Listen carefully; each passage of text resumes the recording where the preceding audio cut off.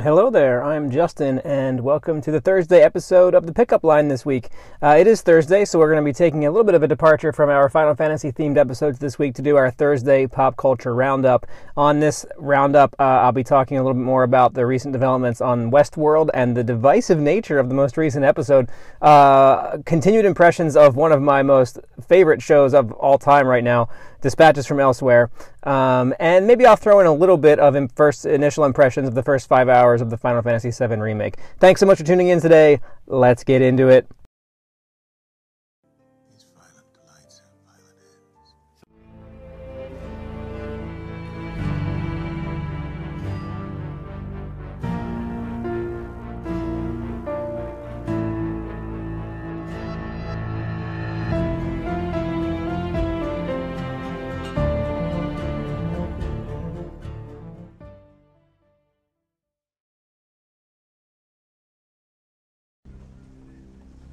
These violent delights have violent ends. Alright, so we're 5 episodes into Westworld, and we've only got 3 episodes left to go. So there's only 8 episodes this season. A little bit disappointing, but considering the scope and expansiveness of these episodes, you can't expect much more than 8, and I'm okay with 8. But this most recent episode, episode 5, genre. I've seen reviews of this episode on both ends of the spectrum. I've seen folks saying this is an absolute masterpiece of modern television, cinema, filmmaking, and I've seen folks saying this episode was derivative trash. And it's such an interesting thing to look at because when I first watched this episode, when I watched it live Sunday night, as I was watching, I was like, this episode is kind of bad. It felt a little bit gimmicky. I wasn't quite into what they were trying to do. It felt very piecemeal, sort of patched together. The different pieces of this episode just didn't feel like they were gelling in the way that I was hoping they would. And it just felt kind of awkwardly paced and just weird all around. And then I read some of the reviews and initial reactions, and people were saying how brilliant the episode is and how it does so many interesting things, like as homages and sort of throwbacks to cinema. And I picked up on some of that. So to kind of back up a little bit here, the premise of this episode is that, spoilers ahead. If you haven't seen episode 5, tune out now. But the premise of episode 5 is Dolores has a plan. She has a master plan of what she wants to do once she gains access to Rehoboam. The AI that has been built by Serac and his brother as a response to, a typical villain kind of backstory. Everything he knew and loved was taken from him. He spent his life designing something that would correct the course of human history, predict the future essentially, and then recognize outliers who were potential disruptors of that future. And then those outliers would be able to be removed from society or perhaps rehabilitated. We're not quite sure yet. We do get a glimpse of some sort of rehabilitation facility in this episode, but it looks more like a prison hospital than anything else. Anyway, so that's the basic idea. Dolores has this plan. Her allies are on their way to help her achieve this plan. Aaron Paul, Caleb is one of those allies. And they kidnap Dempsey, Liam Dempsey, the guy who kind of has the keys to the kingdom of Rehoboam, and they are attempting to use him to gain access to the system. And as they're doing this, he kind of gets the jump on Caleb for a moment and doses him with a designer drug called genre. And this is where the episode kind of starts to get a little bit interesting, because this drug is designed to kind of take you through different stages of film history and genre. And so as soon as the drug starts to hit his system, we get kind of a black and white perspective of the show, and we get this noir music, and we're taken back to kind of like the silver age of cinema. And then from there, he taps into some other genres, like an action genre. There's a moment of a romance genre, horror at the end. And he kind of weaves through all these different film genres, and each one is accompanied by a really interesting musical choice.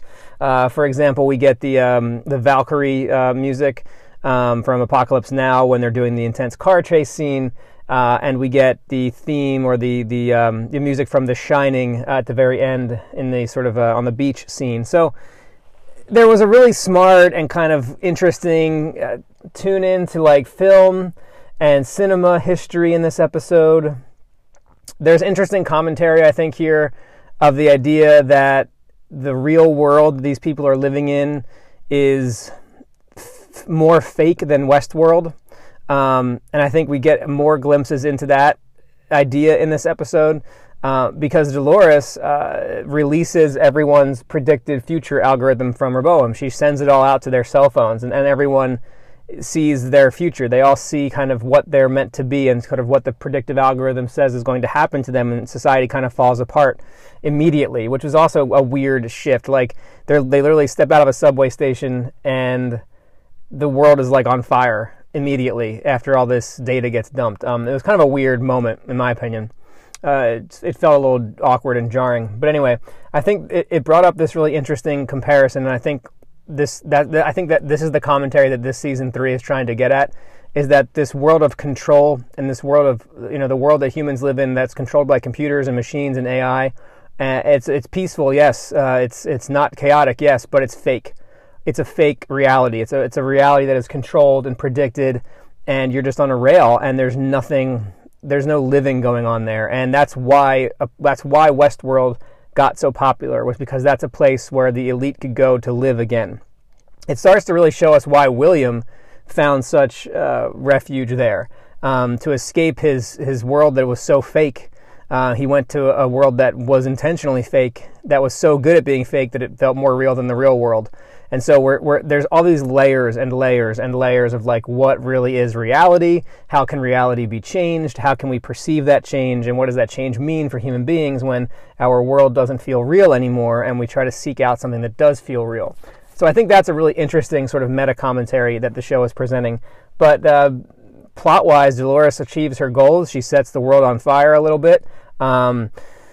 The team goes out and they do their best to escape the goons in these cool, interesting chase scenes. And by the end, we see that Dempsey gets murdered, gets shot. I'm not quite sure by whom. Presumably one of the two accomplices with Caleb. I'm not quite sure. It was an interesting scene because, there was the angles and perspectives were a bit off. But I would encourage you to go check out IGN's review of that scene. They make some interesting notes about what they observed there, and I thought that the episode was, the episode was interesting. After reading reviews, after kind of reflecting on it for a little while, I like it more. When I first watched it, I didn't like it very much. I've talked to some folks, and some of them hated it, and some of them loved it, so it seems like it's a very divisive episode for sure. I'm interested to see where else the show goes from here. This felt almost like a mini climax. Dolores, taking advantage of this AI algorithm, accomplishing her goal. I'm interested to see where we go from here. I'm interested to see who Bernard really is. I have a sneaking suspicion that Bernard is also Dolores. And kind of what is the end game of this season? Like where are they headed? What's the goal here? So we'll see. I am kind of feeling that I miss Westworld. Like, it's not really Westworld when you don't have a park that you're in. So I'm wondering if, like, I don't know, are they going to pull the rug out from under us and make us realize that we're in future world this whole time, that the quote-unquote supposed reality that Dolores escapes to here is actually not the real world? I mean, that could be an interesting twist for sure. Maybe we are way, way, way further in the future time than we think we are on this show, and this future that we're presented with here, which seems not so far off from our current future, is just another park within a park within a park. And then we just get into the whole Matrix conversation, like the Matrix, another Matrix. But we shall see. If they did that, I would be surprised, but it could also be intriguing to see if they were to do something like that. So we'll see. I'm into it, though. I'm excited for this next episode on Sunday. I hope you are, too. Let me know your thoughts and feelings and reactions if you have any. And next, I just want to praise some more of my favorite show, Dispatches from Elsewhere.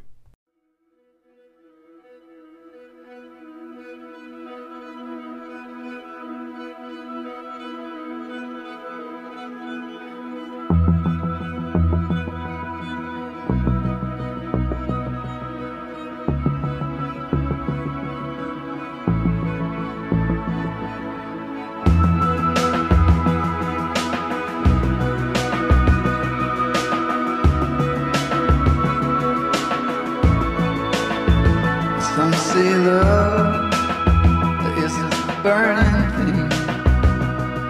that it makes the fire ring. Oh, but I know love as a fading thing, just as fickle as a feather in a string. See, honey, I saw love. You see it came. So Dispatches from Elsewhere is an incredible show. I've really not seen a show like this before. At this point, we're on about episode 7 or 8, and I feel like every single episode now is like, okay, this is the end. I get it. They're wrapping things up here. This makes sense. This is a good conclusion. I guess this show is over. And then every single time it ends, they're like, next time on Dispatches from Elsewhere. I'm like, what? Like, it's insane to see how this show keeps reinventing itself and keeps kind of like continuing its story along. It's really wild. It's really wild, and I'm fully into it. It's a beautiful show about flawed people trying to find who they are, trying to escape the doldrums of their lives, trying to find the courage to move forward, trying to find what it means to live, to be alive, to take risks, to fall in love, to find friendship, to find companionship, to lose companionship. Like it's a brilliant show, gorgeous music. Plot twists abound. You gotta sort of suspend your disbelief a little bit to really get into this show because it is a little farcical, but I love that about it. I love how farcical it is. I love what they've done here in this show because they've placed you in this magical world, but in that magical world exists in the middle of something mundane. And I love that. I love that idea. That's such a romantic concept to me that you can find magic in the most mundane of things. I want to believe in something like that. And this show does that for me. It's a beautiful show, well acted. And I just can't say enough about Dispatches from Elsewhere. Please go watch it. It's just amazing, and I'm so excited to see where they take it from here because I honestly am surprised in every episode. Like, where else could this thing go? What is actually going on in this show? It's really intriguing.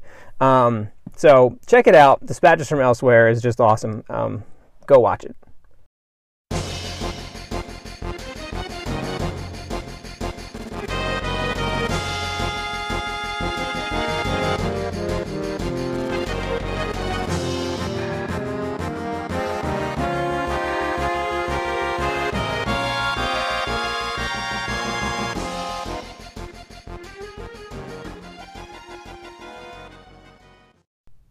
Last but not least on this Thursday Pop Culture Roundup are some of my initial impressions after the first 5 or 6 hours of the new Final Fantasy VII Remake. The game is brilliant. There really isn't much else to say beyond that.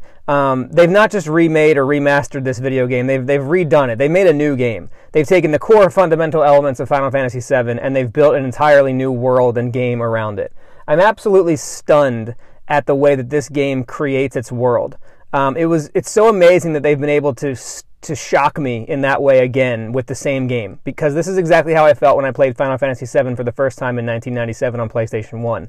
When I watched the game play out and I looked at the pre-rendered backgrounds and I felt the scope of this world so heavily, I was just sort of shocked by it. I couldn't believe what I was seeing. And I feel that way in this game. The way that they've created Midgar and made the scale of that city look so oppressively huge in the background work and the sort of like the backdrop of the game, it really stands out to me as something special and amazing. It's just an incredibly detailed and well-built world. Everything feels alive and vibrant and real and solid. The way that so I've gotten sort of into the part where I'm starting to develop the team, the reconnaissance team. You know, Jesse and Wedge and Biggs, and like. It's such an amazing thing they've done with those characters because, like, I love Jessie. Like, she's awesome. And it's going to be interesting to me to see how that plays out, like, later when we get to other, like, female characters in the game who are already kind of placed in my memory as someone that I, like, really love and remember, like Aerith. How is that going to be? Like, am I going to love Jessie more than Aerith eventually? So, like, it's really cool. Like, I love what they're doing with the side characters, developing them. The acting is amazing. Just like, it's just a really, really well-rounded, well-developed story. Cloud is awesome. Like, his character development's incredible. There's new characters and there's all sorts of new things that are happening in the game. So the story is really wild. Like, it feels brand new. It feels like a brand new game, but like with these kernels of nostalgia that I remember from the original Final Fantasy VII.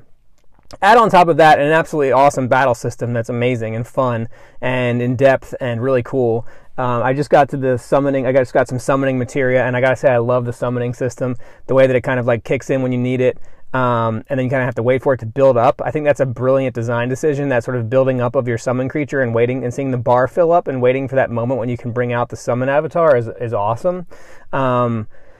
It's a little bit challenging too. I did die once, and then I had to restart and try again, and I was able to get through it and stuff. But it's strategic, it's challenging, it's hard. The characters are great, the graphics are amazing. I mean, it's the whole package. It's really a brilliant game. And a lot of people are kind of upset that it's episodic and it's going to be released in parts. But I'm happy about that. I think that's going to be cool to have Final Fantasy like this over the next 5 or 6 years, or however long it takes to get the whole thing done. It'll be really fun to look forward to the next part every couple of years or so. So I'm pumped about that. So first couple of hours in, I'm not that far in. I know a lot of people are a lot further than I am, but so far it's amazing. I'm really digging it. It's been really fun looking back over Final Fantasy this whole week and kind of rethinking about it all. And so yeah, Final Fantasy VII Remake is incredible. Pick it up if you haven't yet. It's worth it. Even if you've never played the original, like, it's a brand new game. It's just pretend it's not Final Fantasy VII. It's an amazing brand new Square Enix RPG game that you should absolutely play. So check it out. I'll be back next week, perhaps on next Thursday or Friday, with some more impressions. But so far, I'm digging it and I'm loving it. Thanks so much for hanging out today on the Pickup Line. A little bit of a shorter episode today, but we'll be back tomorrow with more. Thanks so much, and I will see you next time.